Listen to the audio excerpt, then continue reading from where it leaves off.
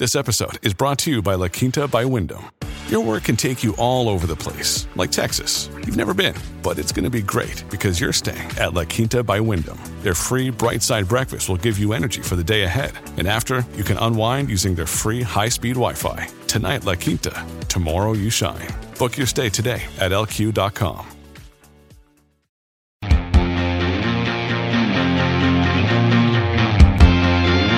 Hello and welcome to Useful Idiots. I'm one of your hosts, Katie Halper. And I'm the other, Matt Taibbi. How are you, Katie? I'm good. You? I'm doing well. A lot of people have questions about what happened and why we're no longer a Rolling Stone. We consciously uncoupled from Rolling Stone. Is that really true, though? I mean, no, I think it's not. We've been telling people that it was an amicable break. Yeah.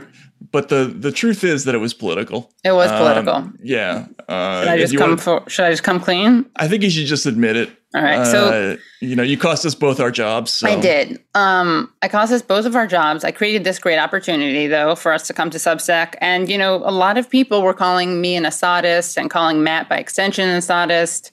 And I was pretending that, our severing with Rolling Stone or their severing ties with us wasn't related to Syria, but it absolutely was. Okay. Oh my God. It's such a relief to say that. So we had political differences and I wanted to open up a studio in Damascus. I wanted Useful Idiots Damascus. Yeah, I wanted a DT, Damascus Today. They wouldn't even talk about putting into the contract. And they wouldn't air that glowing profile / interview that you had done with Bashar al-Assad. Bashar al-Assad, yeah. So, we basically, all right, I wanted Assad to be the third host. Right. I thought the chemistry wasn't quite there. It's off screen. There are a lot of fireworks. But you're right. It just doesn't translate on screen. Like when he and I are hanging out, there's a lot of chemistry and like everyone notices it. Right. But it just doesn't work on screen. So, I mean, for Matt, for you, it was a creative difference. With Rolling Stone, I think that maybe they wouldn't have gone on board even if the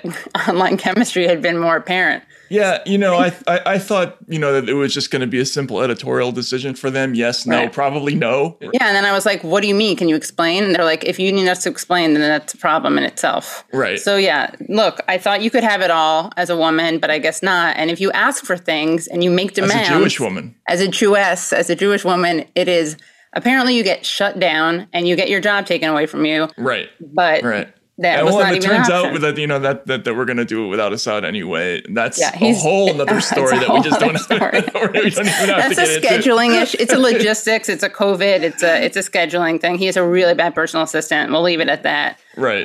But look, who knows what's going to come next? And we're in talks with other people. Yeah. So that's using his Russia contacts to exactly. The secret funding of the show is going to continue.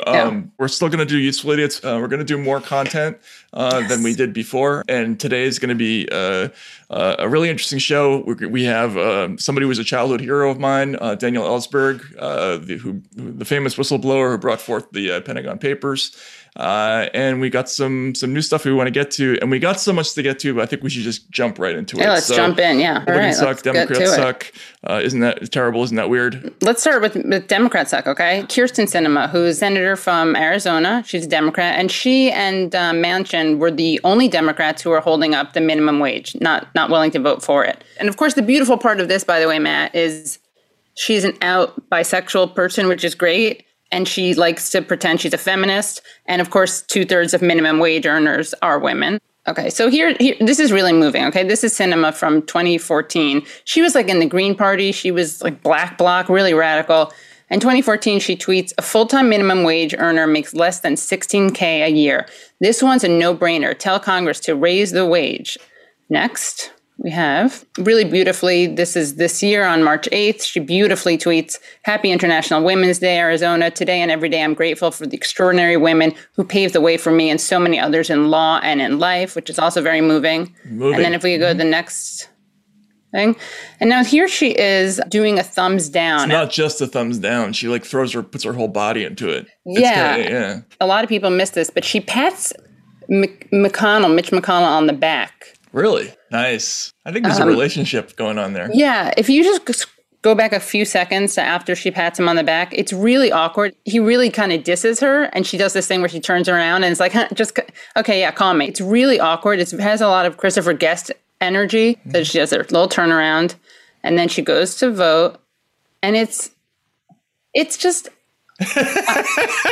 it's so unbelievable. Petty. It's so teeny bopperish. It's so what is she? It's like she does it like it's a dance, like boo. Yeah, it's a little like I mean, it's like something you're coached to do, like I don't know, maybe she's signaling for a fair catch or something in football. I mean, I can't figure it out. It's like she's got her whole body leaned into it, but that's she's leaning in feminism. Yeah, I mean, I think that should become a thing in Congress. Like people should be doing front handstands and you're right. Backflips to get down there and vote. Like sort of a triple axel. But it's like what's weird. Thing. Yes, but what's weird and what I like, and I agree with you here. I think that they should do this. It's like a very the body imagery, the body language totally contradicts what they're doing. It's like boo, but they look like they're being really enthusiastic. But I think that every time anyone votes to cut some programs, they should do, like you were saying, like a handstand. They should do a thumbs down and then do a cartwheel, jazz hands, some kind of choreography. Yeah, exactly. Maybe they should have like a parallel bars up there so people could do something really elaborate, right? Jim Manchin needs to do that, right? I think that would be really. What do you fun. think he would do? What kind of gymnastics do you think Manchin could best do? I mean, I think he could do, a bunch of backflips, and it's a big guy. He could knock into someone though. Yeah, that could end badly. He could land on the corner of the speaker's desk there, and that could be like a David Lynch movie scene. Yeah. No, but the amazing thing is, I don't know how you feel about this. There were a lot of people online who are talking about this. How isn't it sort of always convenient how whenever the Democrats are about to do something significant, they're always kind of slightly held back by some member of the caucus or some sort of small part of the caucus that just decides to bolt and not vote for it, or it's the parliamentarian or whatever it is. Although obviously there's a lot in this bill that's pretty interesting, and that was surprisling to me that they went as far as they did. So this sucked, though. I mean, this sucked, and Biden could have done. I mean, all of this stuff. Biden's either inept or he doesn't really want it. They did kind of give the game away when they were before the parliamentarian even said anything. They're like, we just don't think the $15 minimum wage thing would pass the parliamentarian. Right. Yes, exactly. Not like we talked to her. Yeah. How would they know? It has not like she's chained in the basement of somebody's townhouse in Georgetown, right? Or in a with electrodes in a car battery, right? Yeah. I mean, it's not like that. It's not like that. Yeah. And then they were saying it was sexist if you talked about it. Oh, really? Oh yeah. Her comms person. Yeah, her comms person. Was Wait, so you just induced me to talk about this, and now I just perform as sexism? But don't worry, you can just hide behind me. Okay. All right. Yeah, it was like I stand by what I said. So this is her comms woman. This is a woman who's saying it's sexist to talk about. And can we zoom in on that? So for people who are just listening and not watching, how would you describe this? She's it's a very happy woman in a motorboat. That's a blue sweater that she's wearing, right? Is that blue? Let's see. It's a baby blue or white sweater. Then she has a nice scarf going on, and there's beautiful water. And then there's I think her dog's butt is in the shot.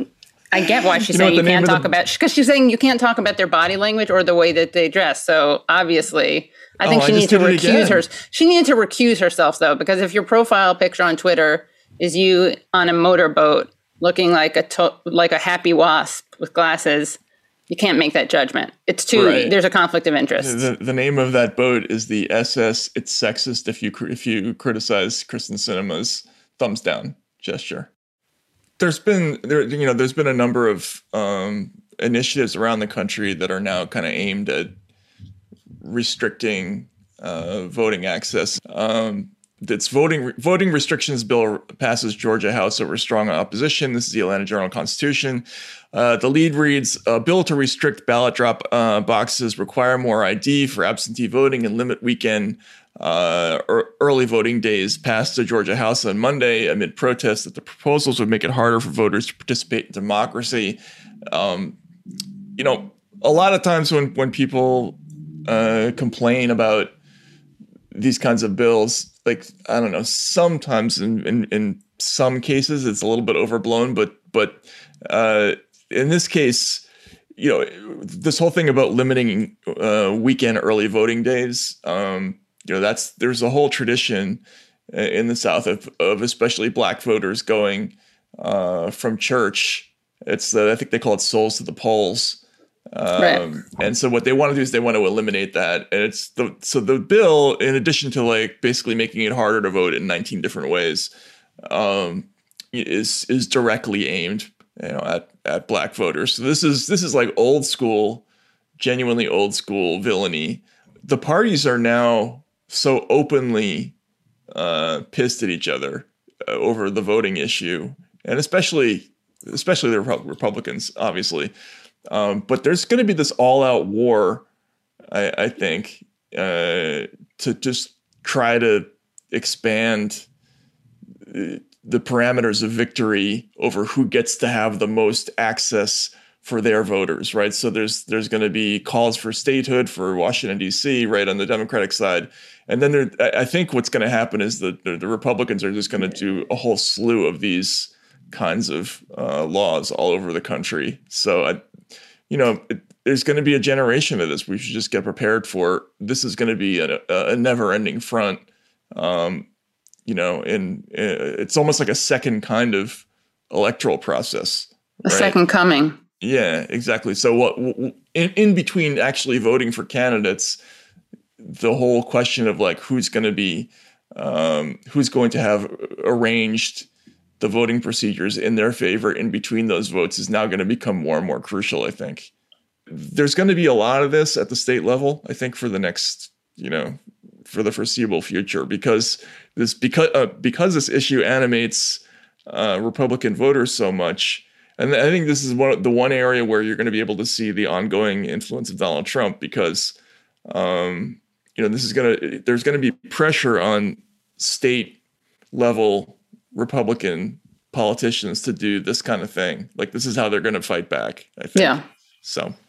And at least shout out to remember that during the Supreme Court argument that some Republican lawyer was like, well, we want to do this because we want to win. These are all tricks that we saw going back to, right. The Jim Crow days. Yeah. Hey, they are traditional Republicans. They like tradition. But it does suck, right? Oh, of course. Yeah. Yeah. So bovine besties, cow cuddling becomes popular pastime for those craving a companion after a year of pandemic isolation sees people longing for a warm hug. People head to farms and at the cost of $75 an hour and spend several hours with cows. Participants hug and lean on them with the act of cuddling known to reduce stress by releasing oxytocin. Cow cuddling is said to be incredibly soothing because the cows are big and have a slower heartbeat. What? There are cuddle farms in New York, Arizona, and Hawaii, with many booked in months in advance. Okay, what does the slower heartbeat have to do with it, by the way? I think if you're cuddling at a big smelly animal that has a slow heartbeat, it probably chills you out a little bit. Right. I get it. Yeah. All right. So here we have a guy with a cow. Now you have a family of, what is this? 1, 2, 3, 4 people, very happy. 2 cows, 4 people. It's a good ratio. So this one, how would you describe this? It's a guy with his arms around a cow, and the cow's got a very emotive face. It could be a bunch of emotions there. It could be anger. It could be happiness. I'm not sure what's going on with that cow. And the guy is kind of laying on top of other cows. I don't know if he has to pay multiple. Like, do you have to pay per cow or just per hour? Like, why buy the cow when you can have the cow's friends for free? It looks like one of the cows has kind of got a nose going on, like in the guy's butt area.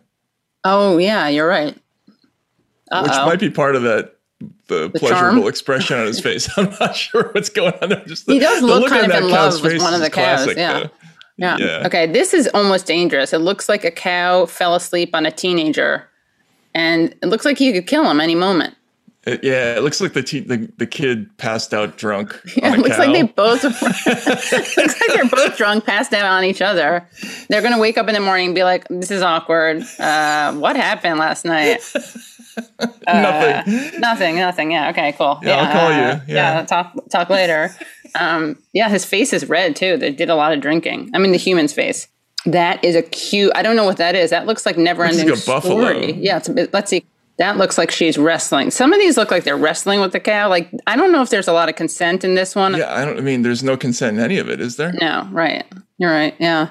I guess the cows are nuzzling, not hugging. Yeah, they are nuzzling. I guess they don't look like they're suffering. I mean, it could be worse from a cow's perspective. Yeah, they're alive.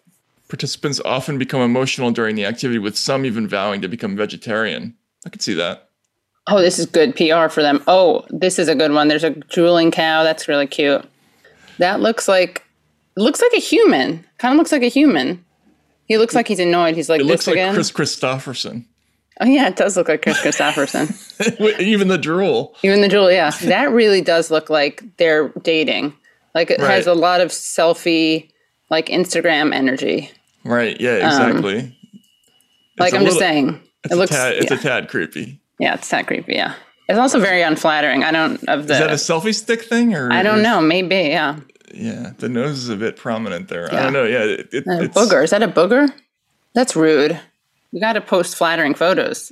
Yeah. At least I could do it. Anyway, so, I mean, I'm lucky I have Bodhi, but you know what? I get it. I didn't get it before because I was like, well, why not just, like, cuddle with your puppy? But that you can't do that. You can't lie on a puppy. That's not safe. The puppy, obviously.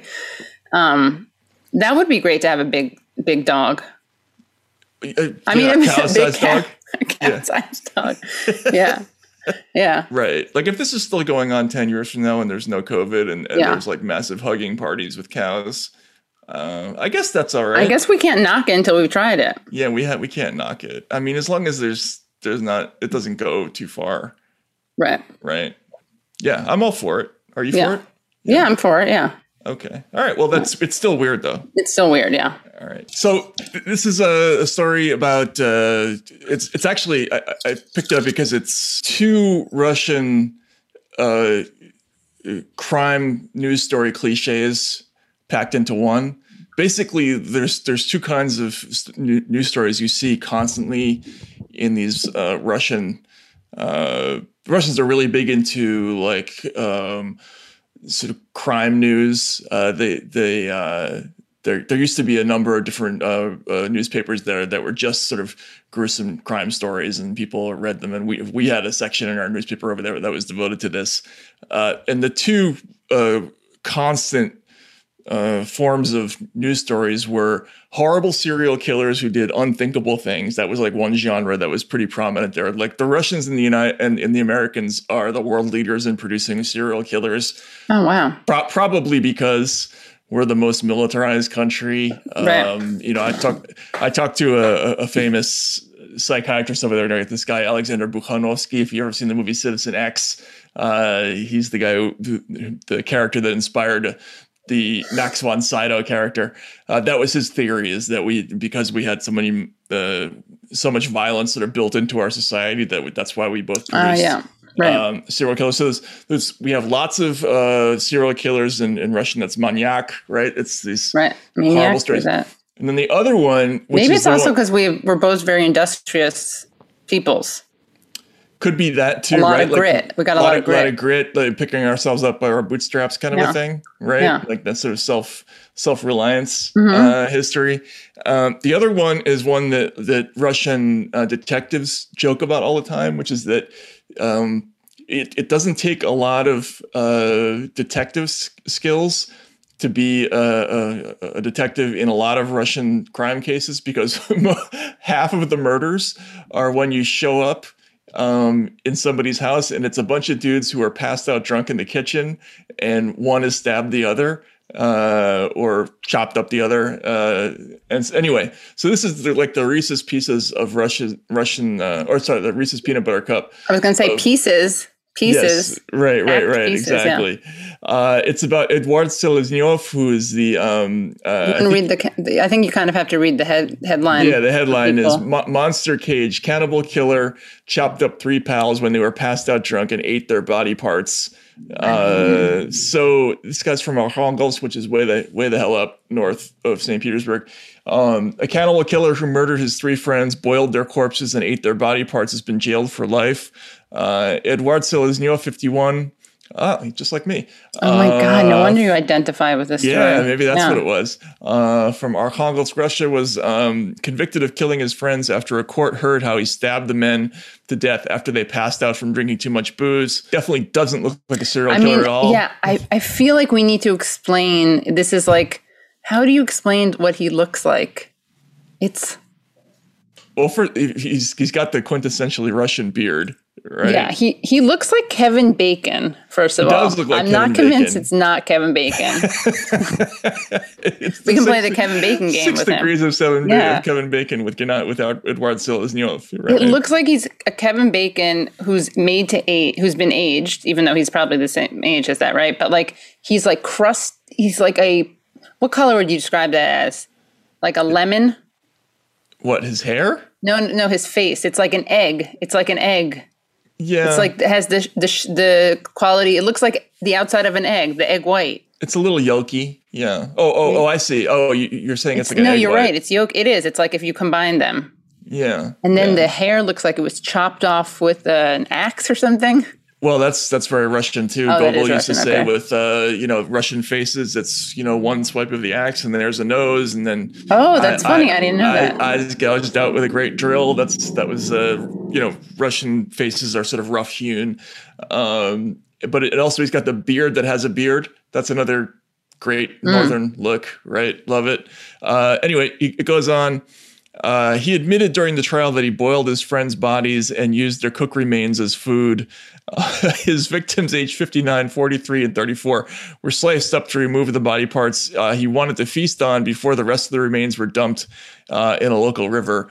And again, not very sustainable, by the way. Not good practice. Yeah, and you got to eat the whole carcass. It's only justifiable if you eat the whole body. Right. Yeah. If you're going to go to that length, you gotta at least respect the animal, right? Yeah. Yeah. I don't know. I think a lot of Russian men, if there are any out there in the audience, would probably agree that they understand exactly what happened here, because when Russian dudes get drunk in the kitchen, there reaches a moment there's 2 things that always happen in these scenes. One is that they run out of vodka and they have to go out and get more. And usually there's a misadventure between that moment and when they get back. And the second thing is at some point someone gets really, really hungry and they want to eat pelmeni, which is like sort of like a ravioli type thing. So I'm guessing what happened is they reached the pelmeni point and there just wasn't any. And so he improvised. Yeah. That's what I'm guessing happened. I mean, it's good he's good in the kitchen. That's kind of feminine. Yes. How many Russian men know how to put a meal together? They know how to cook something up when they're drunk. Oh, okay. Yeah, that's a skill that definitely all Russian men have. Yeah, they know how to do almost anything drunk. Actually, right? They could probably fix a submarine. Yeah. Yeah. But anyway, the court heard that Seleznyov's bizarre eating habits also included cooking local cats and dogs as well as birds and other small animals found on the streets. And the serial killer sliced up the remains of his friends and selected the cuts of meat he wanted to eat. He's discerning. Yeah, that's right. He wanted to eat only the best of choicest parts. Yeah, this is just sad. He even moved into the apartment belonging to one of his victims and told the man's parents that their son had gone to work in another city. That's a little bit American Psycho, remember? Yeah. Now this is where it gets ugly. Yeah. I was okay with the story so far.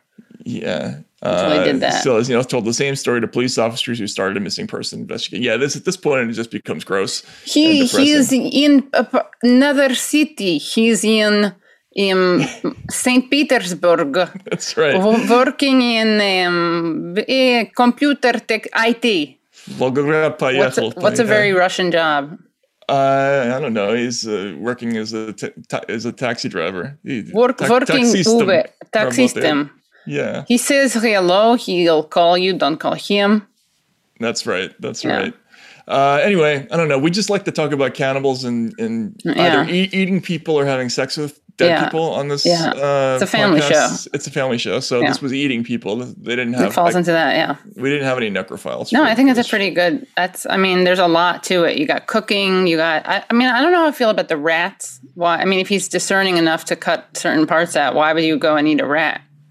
Yeah, I mean, I guess in a pinch. Right? There's nothing else handy. You just add a pinch of salt, pinch of pepper in a pinch, yeah. Yeah, I guess so, yeah. What is it? I mean, the bird I could see. I mean, I don't like that. It's gross, but little quail, like I could see that, but... Cats doesn't do it for you? No. Right. Do people? No. Yeah. Well, I mean, look, if you're living in a neighborhood and cats are going missing and you got a guy with a beard like that in the neighborhood, I think that's... Kill him. That's where your detective skills come in. Right, just kill him. Are we just telling people preemptively to... Yeah, preemptively. Yeah, don't investigate. Yeah, just handcuff him. Right. Just go straight to the end. Yeah. All right, so that was terrible, I think. Yeah. During the campaign, there were a lot of stone moments, and we had a segment doing that. And just because Biden's not running anymore, it doesn't mean there aren't stone moments. I just want to thank you both, and I want to thank the former general. I keep calling him general, but the guy who runs that outfit over there. I want to make sure the Pentagon, the secretary, for all he's done to try to implement what we've just talked about, and for recommending these two women for promotion.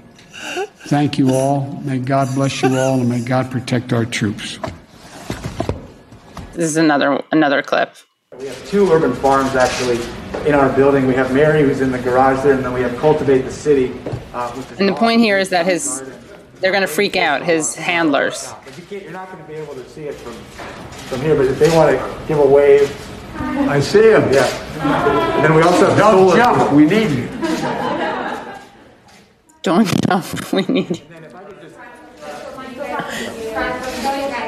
What?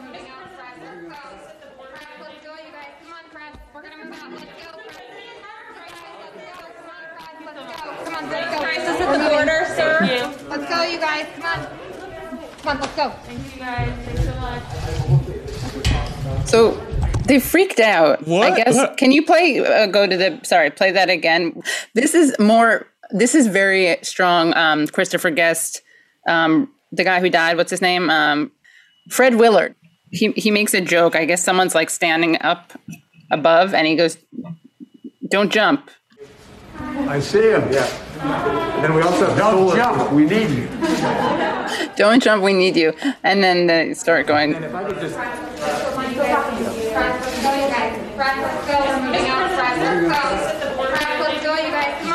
We're gonna move out. Let's go. Come on, crisis at the border, sir. Let's go, you guys. Anyway, it's so weird and overwhelming, and it really needs that Curb Your Enthusiasm song music in the background when it zooms in on him. Oh yeah, definitely. Yeah, we gotta do that. Yeah. Yeah, don't jump. We need you. Is there actually a person up there or not? Oh, maybe that was it. There's nobody up there. There was nobody up there. I think he did say it was a plant. Actually, was he talking? I think that's no wonder that they were like so freaked out. He was talking to a plant. I mean, it's better than Clint Eastwood. Don't jump. We need you. Cactus. Don't do it, buddy. Cactus. Freeze. I'm glad you're at least you're stopping and you're considering it. You're not. I'm glad you're not jumping. You're pausing. Yeah, it's really funny. I mean, so we're laughing, but the Biden losing his faculties thing is going to become increasingly. It's kind of a thing. Serious. Yeah, it's becoming a thing. Despite that, there's a piece in the Washington Post opinion. Comedians are struggling to parody Biden. Let's hope this doesn't last. So. He's really worried that there's nothing to make fun of him over. But I love the idea that, according to this article, it's like a struggle to do that. To parodize Biden? Yeah. I mean, they should just do like just show him on screen. That's why it's hard, because it's like you can't make it up. So like when Gerald Ford was president, and Chevy Chase just fell down a lot because Gerald Ford was just ridiculous. Right. That's all you have to do is just have somebody be like ridiculous, don't you think? Yeah, I agree. They were, but Biden so far has been impregnable. The voice is too bland and devoid of obvious quirks and beyond the occasional "come on, man." His conversational the verb choice? His voice is too, just the idea that there's nothing there to work with. I know. Yeah, his conversational men are too muted and self-effacing to give the parodists much to work with. Trump supporters and Fox News pundits would undoubtedly attribute this to the media's liberal bias. And to be sure, Trump was viewed by the mostly liberal satirists not just as an irresistible comic target, but also as a dire threat to the nation. Biden's pleasantly boring presidency has been a welcome return to normality, but hardly great material for parody. Let's hope... it's the only terrible thing about his returning us to normal is that it doesn't give us as much comedic potential. Let's hope that changes. Can we really survive 4 years with a president who doesn't have a vivid enough profile to make the cold open of Saturday Night Live? Can't Joe Biden, in between planning for immigration reform and an infrastructure bill, offer a new conversational tick or catchphrase? Malarkey went out with the debate season. A verbal gaffe would be helpful, but Biden has set a modern record for getting this far into his presidency without holding a press briefing. Impressionists need something to latch onto. It's either that or 4 years of Dwight D. Eisenhower. Come on, man. Your legacy is at stake. I mean, it's amazing. The Washington Post can't tell the truth even about this. I know. I mean, I think that every week we should send them comedic material. We should do a comedy packet based on Biden's behavior. Here's something you can work with. Yeah. Maybe there was nobody. Maybe Biden was talking to a cactus in that hardware store. Yeah. Or he definitely forgot the name of the Pentagon guy. Right. Or the Pentagon. He's running the whole show with that outfit over there. That outfit. That's hilarious. You mean the Defense Department? Biden at this point is the Lloyd Bridges character in Hot Shots.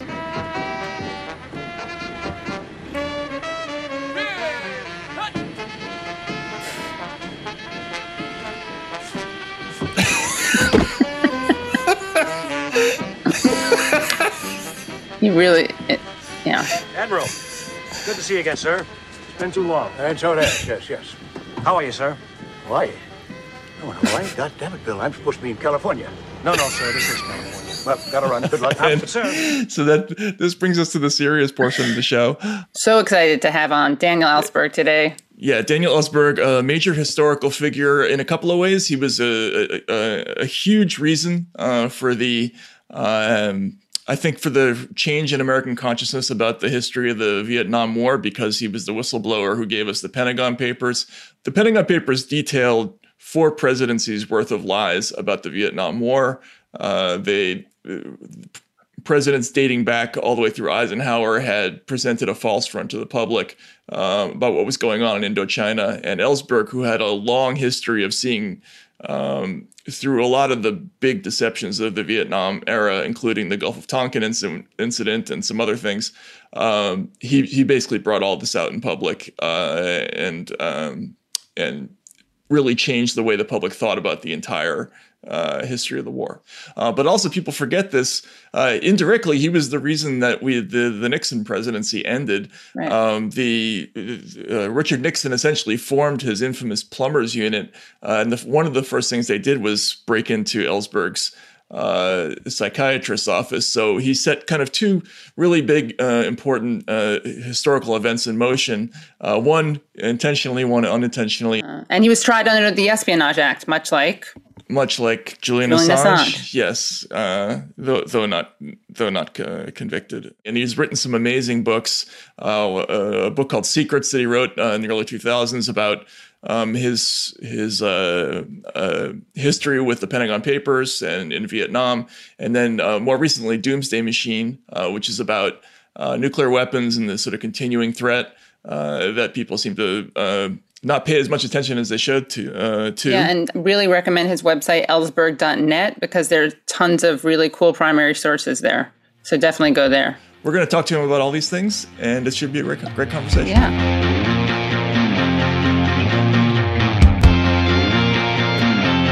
All right. Well, Daniel Ellsberg, thank you so much for coming on Useful Idiots. Welcome to the show.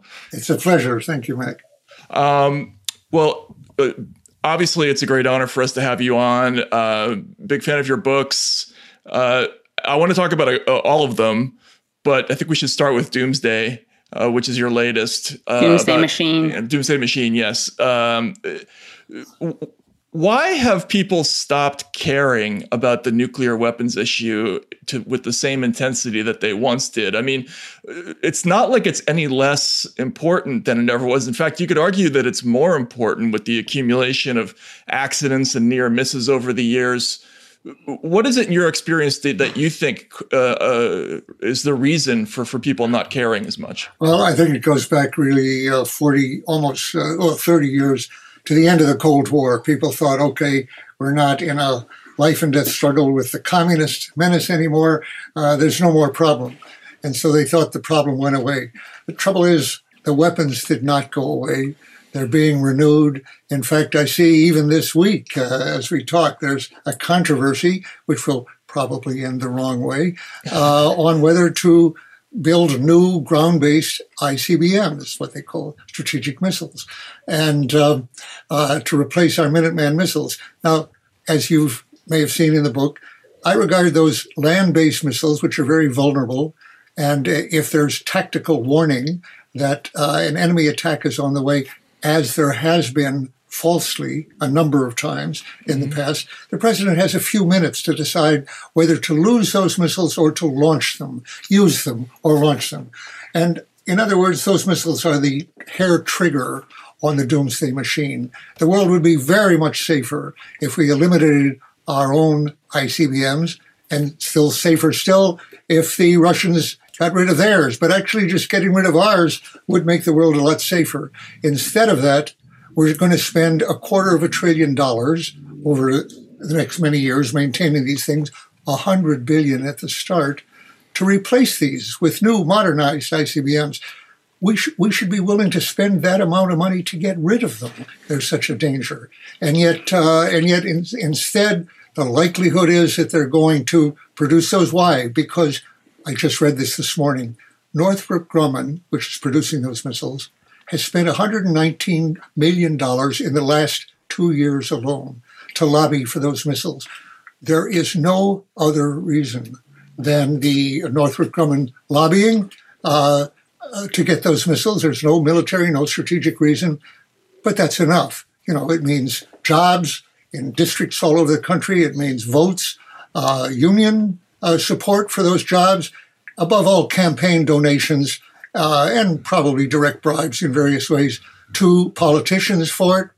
That's enough to get it. And that maintains a threat that's as dangerous as it has ever been. And that goes back 60 years.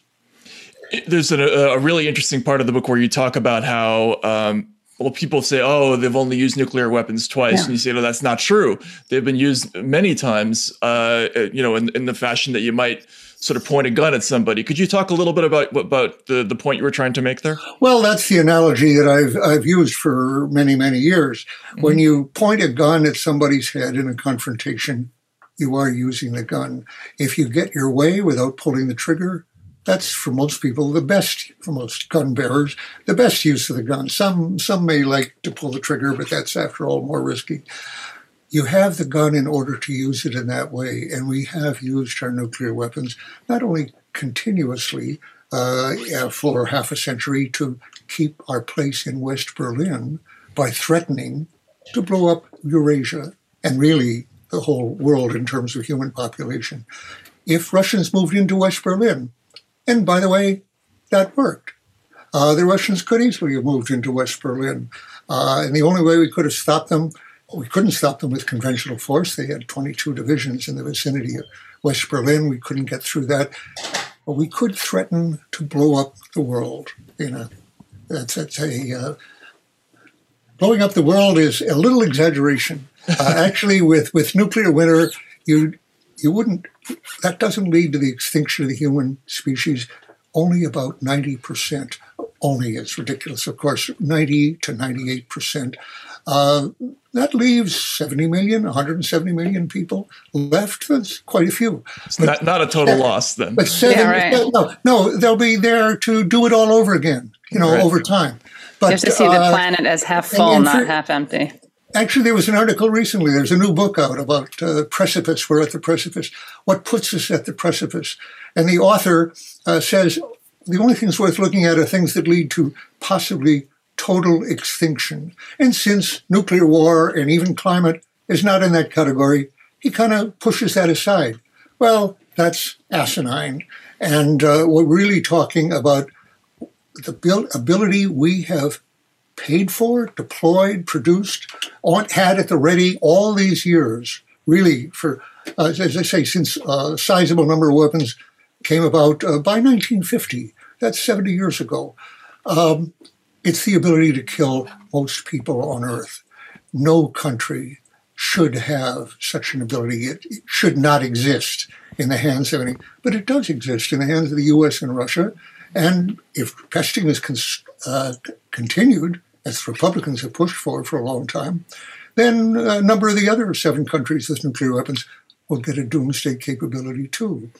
In other words, it's a kind of mass insanity, the capability for which we're seeing very vividly this year, are we not? In the last year? In other words, a very large number of people believe that more votes were cast for Trump in the swing states than for Biden. 80% of the Republicans. So mass delusions are possible. How about there's no real pandemic, the numbers are exaggerated, there's no climate change. Look at how many people, Republicans primarily, are able to believe these delusions for a long time. Well, I'm saying that our nuclear posture has been based on such delusions for more than half a century, and still is. When I was reading the book, I was like, I realized I didn't even know what a nuclear winter was. I had a vague sense of what it was, and I think it's a generational thing. Could you explain that for other listeners and viewers? You're right. Of course, you're right. That needs explaining. In my generation, when I got into this back in 1958, 59, 60, no one understood that there was such a possibility. That wasn't true. They didn't learn it until about 1983 under Reagan, when scientists like Carl Sagan and a bunch of others, Russians, Finchikov, Brian Toon, others, realized that cities burning from a nuclear strike, causing a firestorm. It's, by the way, a peculiar kind of fire that we only achieved deliberately. Dresden. Three times. The other times? You're right. Dresden, Tokyo, and Hiroshima. Mm-hmm. And Hiroshima proves that with a nuclear weapon, you can get it every time. And the point of a firestorm is it has to be widespread, simultaneous fires, hard to achieve with just incendiary weapons. Happened in Dresden and Tokyo. But widespread, simultaneous fires creates an updraft, a very strong updraft that brings winds in. It creates its own weather. It brings winds, a low volume, low pressure zone that brings winds in to the area, creating very high heats on the ground. It's like a bellows on a furnace, creating very high heats, which kills everyone in that area, either asphyxiates them from loss of oxygen or burns them to death. But something that wasn't even noticed with Tokyo and Hiroshima, it creates an updraft that carries smoke and soot into the stratosphere, which doesn't happen otherwise. It stays in the lower atmosphere and it dissipates and it gets rained out. But from these firestorms, the nuclear weapons, we learned 40 years ago, almost, the updraft into the stratosphere carries it into an area where it doesn't get rained out. And it gets moved by winds around the Earth in days, in a week or two, covering the Earth with a pall of smoke that cuts out about 70% of the sunlight. And that means that you get winter-like conditions, icy conditions on the Earth all the time, spring, summer, night. Freezes rivers, freezes lakes, but above all, kills vegetation, kills all the harvests. So what it means is that in a nuclear war, let's say with Russia and China, or Russia and the U.S., possibly China, but Russia and the U.S. definitely, you would get an effect that condemns about 90%, maybe larger, of the population to starvation within about a year. The stocks of food last about 60 days in the globe, and they're unequally distributed. We have a lot. We would stop sending it to anybody else. But ours would run out within a year as well, too. Everybody starves. It's not, by the way, the death that people imagine from a nuclear explosion at ground zero. Very nice. You never know what happens. No. If only. This is a slow death where you watch your children starve first and the old people. And like radiation, except that it's all around the world, the southern hemisphere as well. Okay, we discovered that in 1983.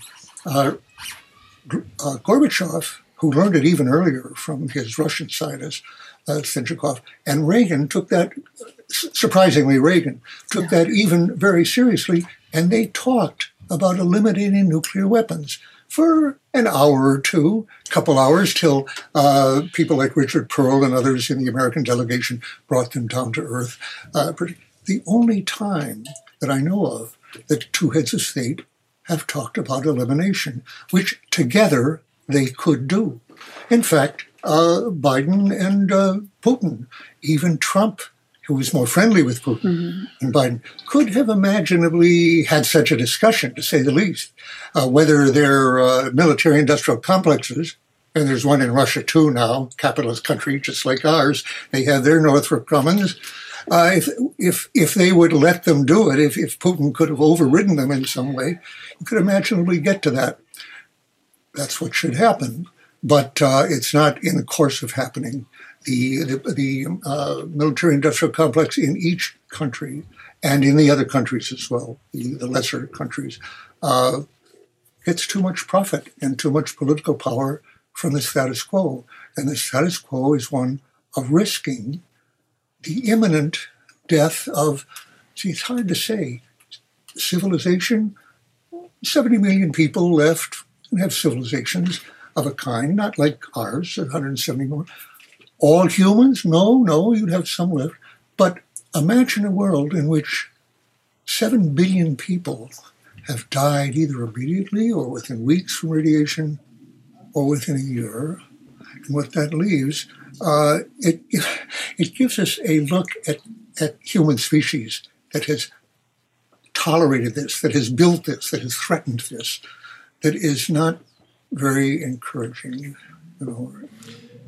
Yeah, you say in the opening of your book, you say that you are trying to awaken audiences of Americans and others to the substance of what I then wanted to reveal, precisely because I do not believe it is just history. Tragically, I believe that nothing has fundamentally changed.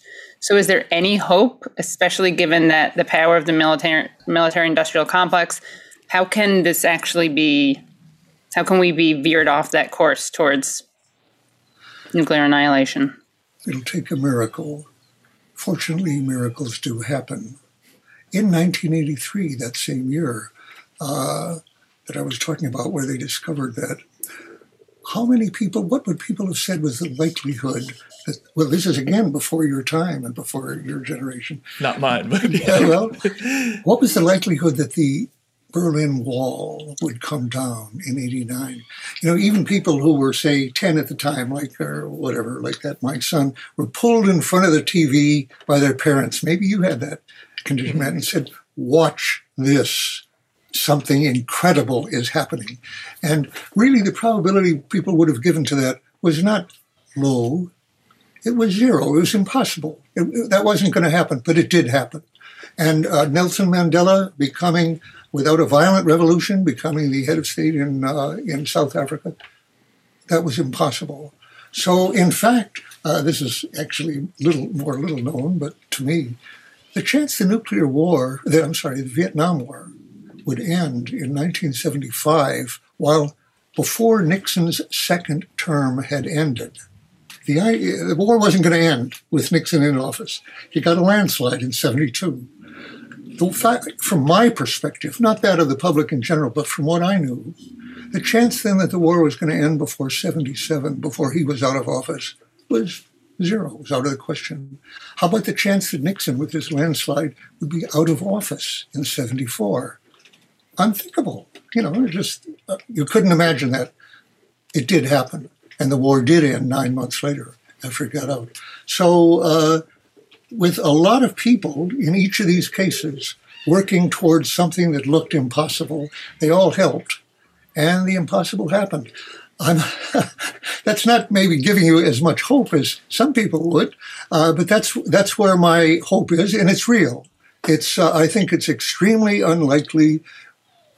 Let's put it this way: in the climate case, how likely is it that Exxon will leave all of its oil reserves in the ground and not burn them? We're now going. I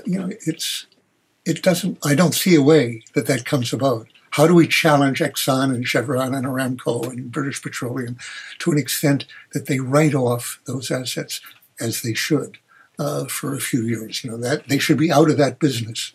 Well, not very likely. And if it isn't, as you know, climatic catastrophe lies ahead.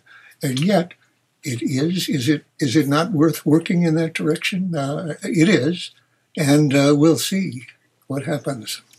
It is part of the problem that the public is just not. And you wrote about this in your book, Secrets, how everybody has this idea that nothing stays secret in Washington forever, that everything always eventually ends up in the New York Times.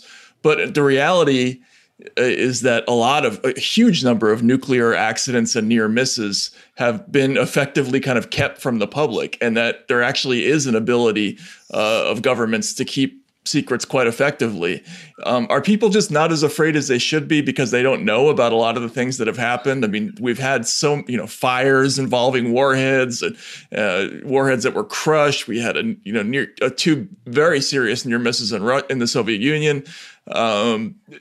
Is that part of the problem, the secrecy? Well, yes, definitely. You're right. They have kept those secrets. You can pry them out of them bit by bit, often with Freedom of Information Act, which, by the way, should be expanded enormously instead of contracted the way it has been time after time. With all the shortcomings of the Clinton administration, which I saw, they had there was one good characteristic. They really did release a lot of information under Freedom of Information Act. They expanded it. We learned an enormous amount we hadn't before. That was closed down by almost all of the succeeding administrations. You could put more people to work declassifying documents. Look, just today in the New York Times, I noticed that the French are confronting the question of declassifying documents from 50 years ago. They're being withheld, looked at document by document, instead of just saying it's all. Actually, there was a law saying that anything 50 years ago should be declassified, period, in bulk. Should be a lot shorter than that. But they haven't been doing it. They've been looking document by document, so forth. Now, that covers the Algerian War. And it covers torture in the Algerian War. So there are people, historians, who want to look at those records. The same thing exactly applies here. The Senate Foreign Relations Committee, after some controversy arose over our use of torture in the so-called war against terror. So Sy Hersh reveals Abu Ghraib, basically, the torture at Abu Ghraib, others. And there was something of a discussion of it at that point. The Senate, then, Intelligence Committee under Dianne Feinstein, did a huge staff study that resulted in 6,000 pages looking at every single case of torture that they had and revealing, according to the small summary they released, revealing that no actionable intelligence had come out of that, exclusively out of that torture program. Really giving substance to the statement you hear, but it is implausible. Torture doesn't work. It's not a good policy. It is, by the way, as illegal as anything in the world.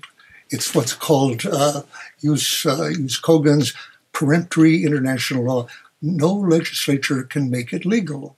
And our domestic legislature has criminalized it. The UN Charter, the Convention of Human Rights, everything, it's illegal as it can be. So we were doing it, and this page report remains classified. Feinstein couldn't get it out. She's head of the Intelligence Committee. Now, she could have, of course, just put it out in the Senate. But then you'd never get any information from the CIA again. They wouldn't give it to you. Just like Fulbright chose not to put out the Pentagon Papers that I gave him. He could have done it perfectly legally, but then the Pentagon would say, we can't trust you to keep secrets.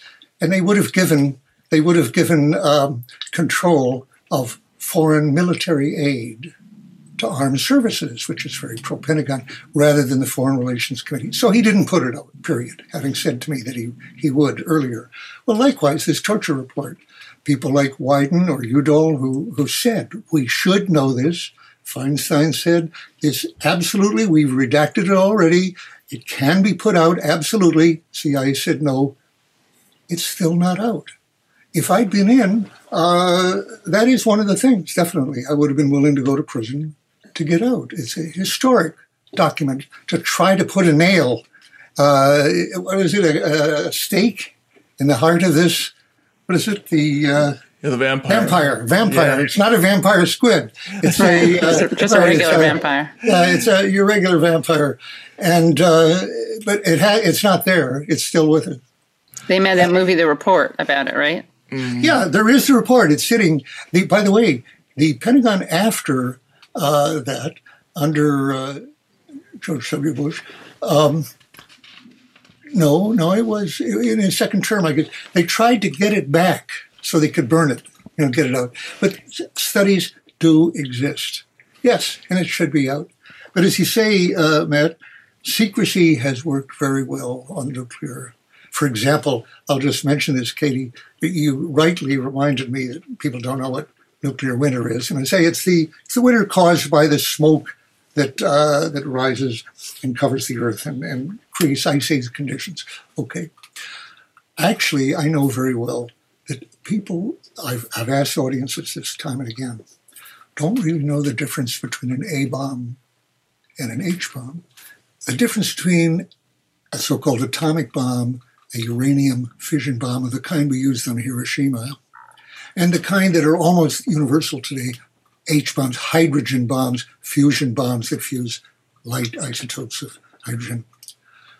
The important difference being that the hydrogen bomb, when it first was tested, was 1,000 times more powerful than the A bomb that hit Hiroshima, which is either 13,000. That's 1,000 times more powerful than the largest blockbuster of World War II.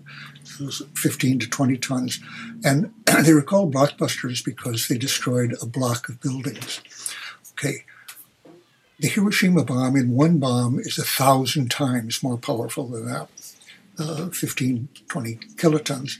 The Hiroshima was 15. The first test of a nuclear droppable hydrogen bomb, 1954, was 1,000 times more powerful than that, 1,000,000 times more than a blockbuster. Nearly all of our bombs, they're not that big normally. You don't need them that big. They have a lot of smaller ones that has a bigger destructive effect. And it doesn't all go up in the air. It destroys things around. Unfortunately, it throws a lot of smoke up in the atmosphere. Okay. Several countries, India, Pakistan, have not tested an H-bomb yet. India is thought to have tested one that fizzled, that didn't work. New testing, which the Republicans have been for we start testing, everybody starts testing, will give them H-bombs as well. What I've been saying is hardly anybody in our country would understand what difference that made. So they have A-bombs. They have bombs before, now they have bombs. It's the difference between destroying cities and destroying a hemisphere, or basically with nuclear winter. They become doomsday machines. So it makes a big difference, but hardly anybody knows that that's what's riding on that. So we're living in a world of, it's like believing that there's no climate problem. And most people manage to believe that if their president tells them that, and their Republican congressman tell them that.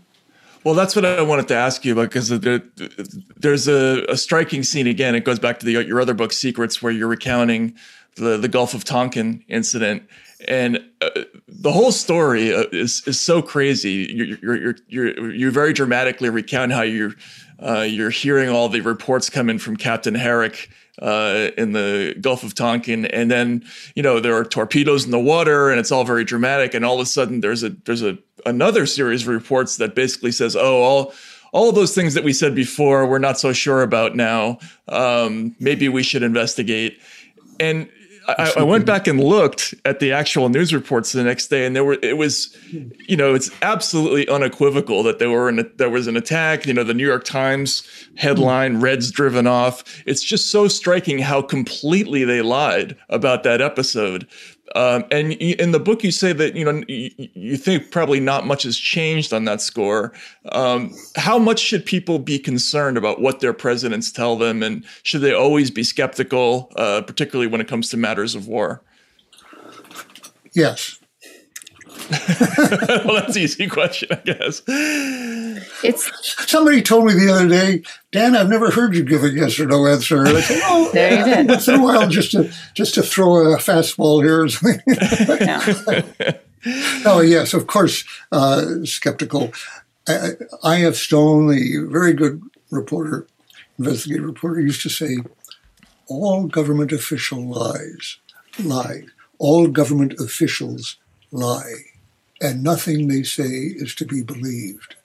And that's true. It doesn't mean that everything they say is a lie and that there's no information value at all in what they're telling. So the information value is mainly, this is what he wants, she, or wants me to believe at this moment for some reason, a particular audience, me. What he says for another audience is what they want them to believe. But in the government, when you discuss these things, what should we say about this?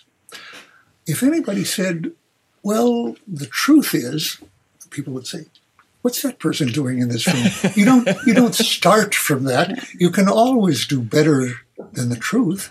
You can hide certain things, keep people from noticing, keep people from asking questions. You can always do better than that. So essentially, everything they say is to some degree misleading. It's not always flatly true, but it's, what the magician does, misdirection. Look in this direction, rather than other.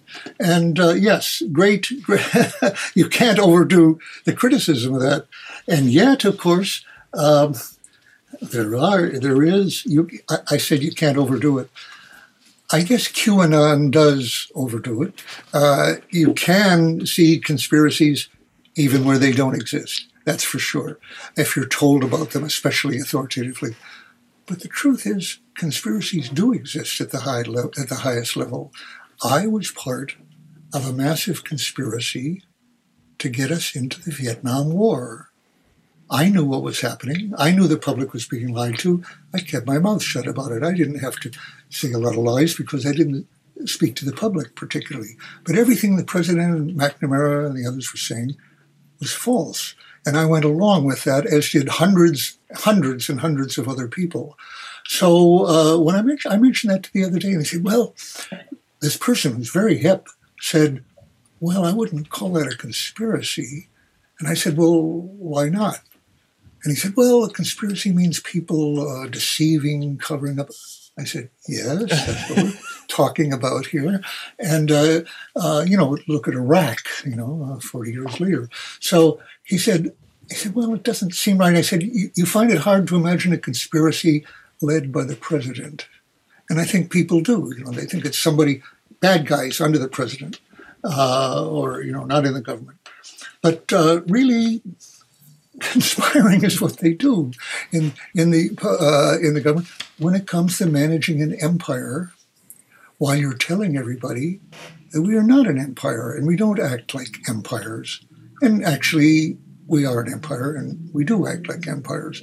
And the big difference between us and other empires in the past is that we have a nuclear gun to point at people.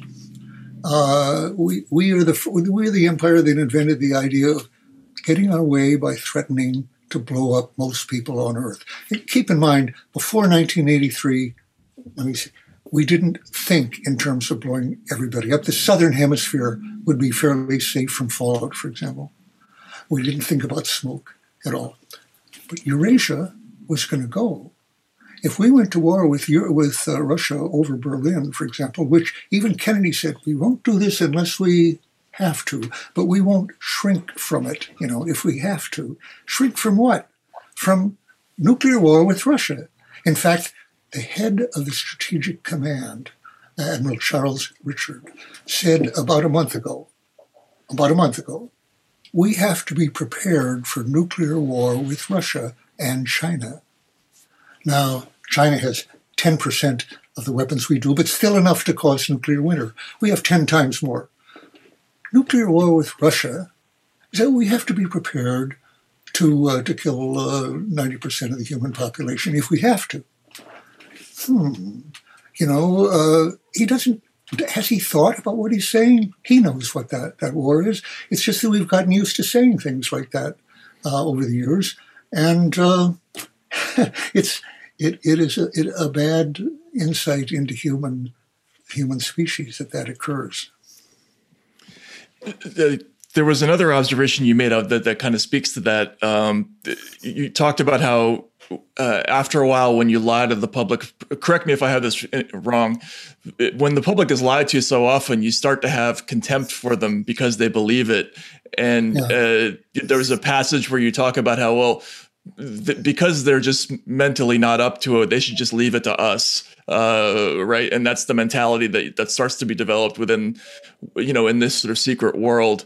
Is that kind of it sounds like it's sort of a self-perpetuating cycle. You lie to the public, they believe it, and then you have more contempt for them. So you lie more and you're justifying lying to them.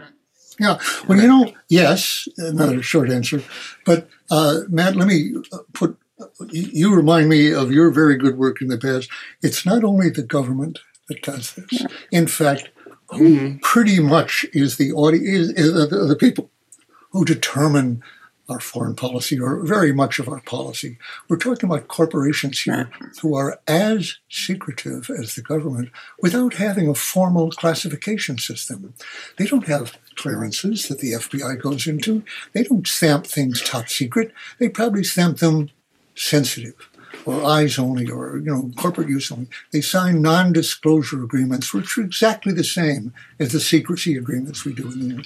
So you made the point of focusing on specific financial empires, like Goldman Sachs, the vampire squid. Okay, that is not done as it should be in discussion of foreign policy and of big policies like climate. You can read, you see back of me here, a library of books on nuclear dangers, nuclear arms control. If I picked out a book on that, or if I picked out 100 books, I could look in the index and not see the word Boeing, or Lockheed, or Raytheon, or Northrop Grumman, or General Dynamics. Just not there. They are people, who they build things that we want, when we ask them to do it. It has no relevance that they are picked to be SecDef, Secretary of Defense, or Deputy, or Assistant, and whatever. Lockheed, Raytheon, our current man is just from the board of Raytheon right after he got out of the Air Force, and of course, out of the Army, I'm sorry. And of course, the prospect of going onto the board of Raytheon and General Dynamics is critical importance when they talk about the weapons they need. Mattis, for example, James Mattis, said when he had been head of the Strategic Command, which is the successor to the Strategic Air Command, when he was out of it at Stanford for a while, he said, "We don't need the third leg of the triad. We don't need ICBMs," which I was talking about earlier. And he'd been in charge of the ICBMs. No, don't need them. We shouldn't have them. Then when he's going for a committee to be confirmed, he says, well, it's a question of whether we need them. We ought to look into that. When he's actually Secretary of Defense, shortly after, oh, absolutely, we need the triad, no question about that. We need the ICBMs. They've served us well in the past. After all, we haven't had a nuclear war, right? So it's just like, I think we can assume that Austin, the General Austin now from Raytheon, who knows nothing about ICBMs. Let me just guess that. He knows as much as your audience knows about nuclear winter. We haven't heard from him. If he doesn't come out for Northrop Grumman's ICBMs, I'll be amazed. I'll eat your hat, your TK hat there. And no, that's his job. So it is important. No, take climate. Bill McKibben, great expert on climate, one of our best voices on the subject, just had a very good review of a book by Bill Gates on climate. And he gives the book some in the New York Times book review section about a week ago. It's a very good review. People should look at it. He says, yeah, he's right about this and this, and he's got some good things there. But then he says, but he's ignoring various things, and he goes into criticism. And he brings out the point rarely made that people who are concerned about the climate should turn their attention to the vested interests that maintain the status quo of putting fossil fuel out of the ground and into the air and causing greenhouse gases. Okay, so he says the fossil fuel industry, is of a major importance here. And I looked to see the name Exxon, but it wasn't there. Or Gulf, or ExxonMobil, British Petroleum, and so forth. We have got to see the power behind the throne here at last. And in theory, Congress could bring them to check. A little harder to do when they're essentially paid in office, with their campaign contributions and the votes and the jobs that are involved in the thrall of these companies. So is it impossible to change that? No, it's not impossible. It's very difficult, very hard, very unlikely. It's worth doing. And just as now, let me ask you, Matt, how much your expose of Goldman Sachs? Okay, if I'm not mistaken, Goldman Sachs just transferred their offices into the White House after you'd written that. Am I wrong? Multiple times, yeah. You had administration filled with Goldman Sachs people, and that was true of Barack Obama. Am I not wrong?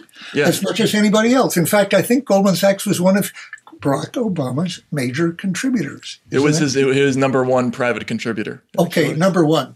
Yep. So I suspect, for example, that what they saw in what he described himself as this thin black guy with a funny name, what they saw in him as early as before he ran for the Senate, when they were already backing him, was somebody with their interactions with him who would not nationalize them when the 2008 bubble burst. They could see that coming. Surely, as I think you exposed, Goldman Sachs was selling short stocks. They were selling, to their customers. Sure, yeah. So they could see it coming. Okay, and their secrecy, did that leak out? No, not because they had top secret, but because their careers depended on not leaking that out, people who knew it. Okay. So they needed several things from a new president when that bubble would burst. He wouldn't nationalize them. He wouldn't penalize them criminally. He would reimburse them. He would make them good, as they did, Goldman Sachs. And Barack delivered on all that. What else is needed? So these are the connections that investigative journalism and Congress, if they conducted hearings appropriately. Let me ask you, Matt, and I don't know, were there adequate or even any kind of hearings on the 2008 financial? I'm sure there were hearings. There were, yeah, and there was the Financial Crisis Inquiry Commission, which was pretty detailed and did a lot of great work. And then there was the Dodd-Frank bill where they talked a lot about the 2008 causes. But how much has changed, would you say, as a result? I'm asking. I don't know. That's not my field. Not too terribly much, unfortunately, and it's sort of much the same story. And the rescue of the COVID economy is very similar to the bailouts after 2008 as well. So The banks had a great year last year. They had one of their best underwriting years ever. So in the middle of a pandemic. So as you say in your book, nothing much changes. Yeah, which coincidentally is Biden's one of his most kept campaign promises. Although he didn't make it publicly, he said to a bunch of donors, nothing would fundamentally change. That's right. I did hear that. Well, that's not wonderful.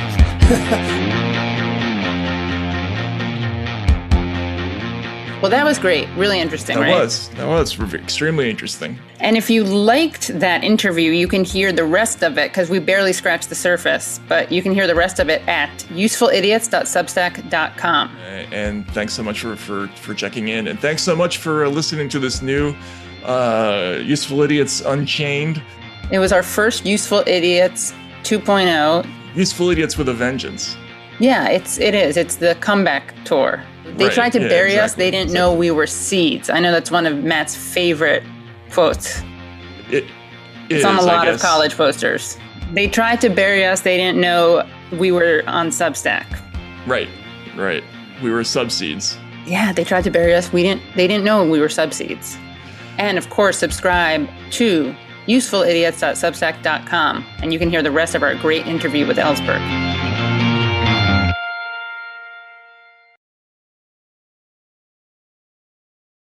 The Bigger Pockets portfolio of podcasts are worthy of your investment. We're having a real conversation as real estate investors. New episodes available every day. It's important to buy where it makes money and not necessarily where you want to travel to. Bigger Pockets, On the Market, Rookie Real Estate, or Money Podcast. The purpose of flipping is to create more cash so then you can reinvest into other types of properties. The Bigger Pockets Podcast on YouTube or wherever you listen.